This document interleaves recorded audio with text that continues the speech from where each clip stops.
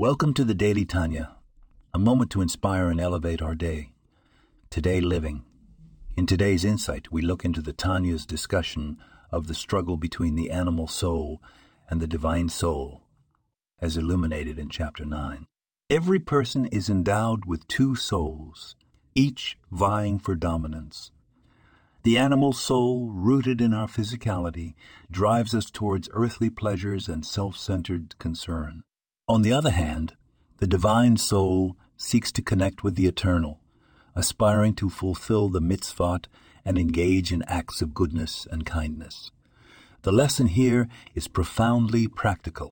When facing any decision, small or large, we find ourselves at a crossroads. Will we give in to immediate gratification, or will we choose the path that uplifts and refines? It's not always about monumental choices, but often about the day-to-day decisions that shape our character.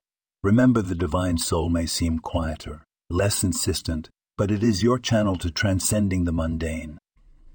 It is through this soul that we access joy that is not dependent on physical circumstances, but rooted in the spiritual richness of connecting to something greater than ourselves. In the hustle of life, take a moment to listen to the divine whisper within you, urging you to elevate your actions to bring light into the commonplaces of existence. This is the daily battle, the ongoing opportunity to align with our higher selves and infuse our lives with purpose and sanctity.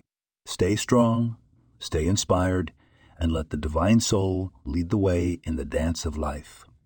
This podcast was produced and sponsored by Daniel Aranoff.